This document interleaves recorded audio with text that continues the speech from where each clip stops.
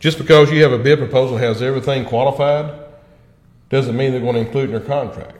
So it's very important to read that contract to make sure that if not, a lot of times I'll ask some contractors, like, hey,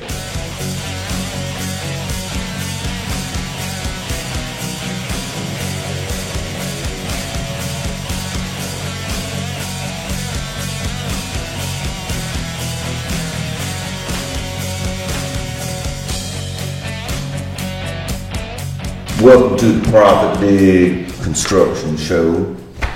We're here to talk about construction. We're here to make all your dreams come true.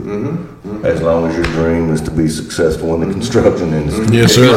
If that's not your dream, then you might go somewhere. I know. I had a customer the other day that said, man, I don't know how to put this, but Profit Dig has made my bank account fatter, my wife better looking, my TV reception is better. Is that right?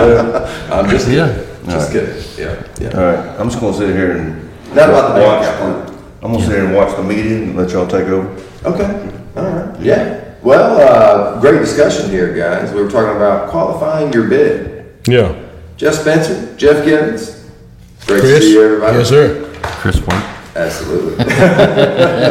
Yeah. I'll let you guys take the table here since you're already knee deep in the discussion. Well, we were talking just a minute or two ago before we started recording, but Jeff had asked me some questions. So, Jeff, you want to kind of go back over it again, and we'll kind of start fresh. Yeah.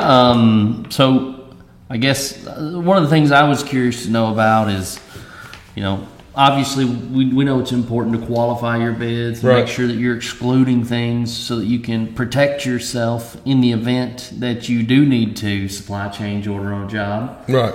And if you don't catch those things in the bid process or explicitly state them, you might receive... You could be bound by a contractual agreement. Yeah. They may say sorry. Yeah. Right?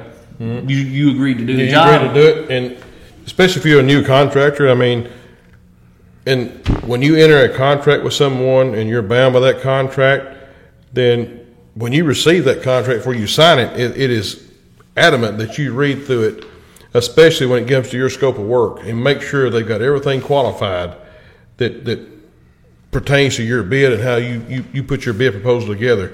Just because you have a bid proposal that has everything qualified doesn't mean they're going to include in their contract.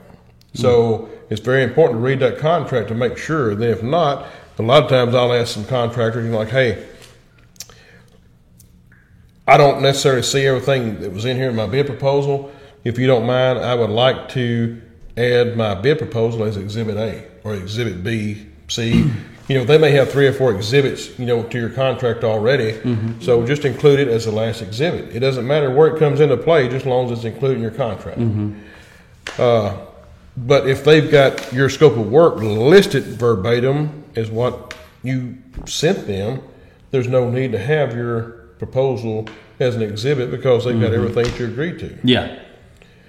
But like you and I was talking about earlier, if you don't have a soils report, like if you're a grading contractor, you don't have a soils report, or they've either went out and done some test pits, or they have core drilled this site, or roadway, whatever it may be. It may be a combination of a site and roadway together, sanitary sewer, storm, whatever that may be. If you don't know the potentiality of having a rock clause, or maybe there's rock there and you're not for sure about it, you need to have a rock clause in play to where you can protect yourself. Because, if they don't disclose everything they know about the site, say they do have a soils report, they want an all-inclusive bid. Now, if they want an all-inclusive bid, are they already providing the reports and samples and everything you need, or is that some of that up to you as the contractor? Well, it's up to me as a contractor. 1 second, Jeff to figure out where his fucking beep's coming from. What is going on here? Technical difficulty. Red alert! The Russians are here. A few minutes later. Yes, we were talking to Jeff Spencer about something like a rock clause, for example, in your bid, or you mentioned the term all-inclusive bid. Right. And Chris was wondering, what is an all-inclusive bid? Well, that means that, you have bid this project. Whatever may come from when you start that project is on you. You've told the developer, or you've told the owner, or you've told the GC through your bid proposal and your qualifications, is like, I see the existing conditions, I see proposed conditions and what they're supposed to be, and I can get you from point A to point B for X amount of dollars. So if you hit rock and you did not qualify your job, that you don't have any rock excavation, then you've got to excavate that rock, whether it be blasting, hole ram, drum cutter, whatever it may be. You've got to take care of that rock at your own expense. But if you're in that situation, you already have a pretty good idea of what type of rock or the quantity of rock you're going to be removing, or no? Not necessarily. Not if you do not have a soils report. Okay, well, right. Right. If you have soils report, they're going to come out here on this site and they're going to do, strategic core drills or test pits. That may be 6, there may be 10, there may be 20, depending on the size of the site. So it's physically drilling. They drill, it's yeah. Not sonar or something. No, or they can actually take an excavator out there, mini X, backhoe, large excavator, and they can dig down and they can do a soils report. They'll classify the dirt as it goes down. Core drilling to me is the simplest way to do it. Mm-hmm. They'll tell you, if you got organics, how thick your topsoil is, what type of clay, is it lean, fat clay, whatever types of clay you have. Is it fill material? Fill material could be anything. Maybe this site right here 30, 40 years ago was a hole in the ground, and people have used it over time to dump material in as a dump site. It may be rock, it may be dirt, it may be a mixture, and right, exactly. TVs, right, sofas, and then a lot of times you'll get on your core drill on your soils report, they'll have auger refusal, which means that they have hit something they cannot drill through. Sometimes it'll say limestone at 12 feet or auger refusal at 12 feet. Auger refusal doesn't necessarily mean it's limestone. It just means it's something they cannot dig through. Okay. And then when you get to a point, they say limestone hit at such and such footage. And so just to be clear, when you say it's something you can't dig through, does that imply that you're going to have to do some blasting? There's a good chance. But, that kind of gives you an idea of what's there. They may have auger refusal here, and 40 feet over here, they may go 10 feet past what they did here. They may come over here. They had auger refusal right here at 6 feet. They may come 30 feet this way and have auger refusal at 3 feet. So it's better than no data. Right. But you'd still guesswork. Right? But me, if I start seeing stuff like that, and I'm having hit or miss, auger refusals here and there, that tells me that, there's pinnacle rock in here. There's rock that's protruding from beneath. You've got areas in between, and we've done that before. We've actually went in and on some sites that have pinnacle rock. We dug out around it. It looks like towers. We just leave the towers standing up. Then we get down in there at the hole ram. We bust them up, get rid of them, whatever it may be, to get them out of the way. It's cheaper to do that than it is to mass blast the whole site. Okay. Mm-hmm. So, but there again, every site's different. You've got to figure out your approach to that site, what you think the best way for you to attack it. And you've got 5, 6, 7 other people out there bidding against you that's putting their best strategy together. And that's where qualifying your bid comes into play. I got you. So, to me, just because you have a bid proposal out there, if you need to attach 2 or 3 pages behind that bid proposal, giving qualifications of what got you to the point of giving this number to do this project.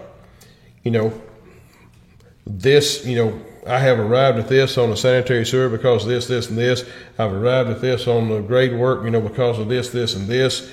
Anything that may differ from what I have qualified in my bid will have to be done at an extra cost. Let them know that. This is the point I stop at. Mm-hmm. They've got to know where you stop at, and if they want more for less money, then you need to give me more information. Absolutely. So from a GC's perspective, is there any kind of stigma around being too verbose in your exclusions and qualifications, or No, I mean, you don't want to write a damn book, to where they can't. They're going to throw your bid out. yeah, But if you need to have a page or two and a larger job, it's not going to be unheard of to have a couple pages of qualifications attached with your itemized bid proposal. Just like Profit Dig, we give you the opportunity to add your exclusions and qualifications. That gives you a brief understanding of what you got. But, when it comes down to it, I would get on my Word and I'd write a little letter. I'd grading, erosion control, grading, storm drainage, have that, header under here, my utilities, whatever else may go, have it kind of broken out to give them a description of, hey, this is how I got here. you can actually save those in their own templates in Profit. Right, exactly, yes. But, you can overqualify a project, but it's hard to overqualify a project. But just make sure that you're qualifying a project enough to protect yourself. It's a CYA factor. Sure. And if you're working like in a metropolitan area, like a downtown area, then I don't mind writing 3 or 4 pages to qualify, hey, this is where I'm at. This is why my price is where it is. And you may be the highest bidder out there, but the GC may read your scope and your qualifications. You're like, I trust this guy. He's looked really at these looking at the drawings. detail. He's looked at this Yeah. project. Yeah. He's looked at, the worst case scenario or possible scenarios, and this is how he's arrived at his number. I think he's going to be the most qualified. Yeah, that he was may gonna not be be- the cheapest.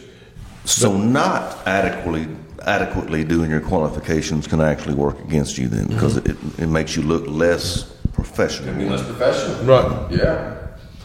We probably need to wrap this one up, y'all. Well, we'll wrap it It's up. been a good All one. right, guys. All right. Yeah. Hey, qualify your bid. Yeah, exactly. I think we've learned that. Yeah, And if you find this kind of Yeah, information don't- useful, please follow this channel, like us, subscribe, whatever. Help us out. We'd appreciate it. That's right. Thank you, see guys. next time. See ya. PropDig.com. Later.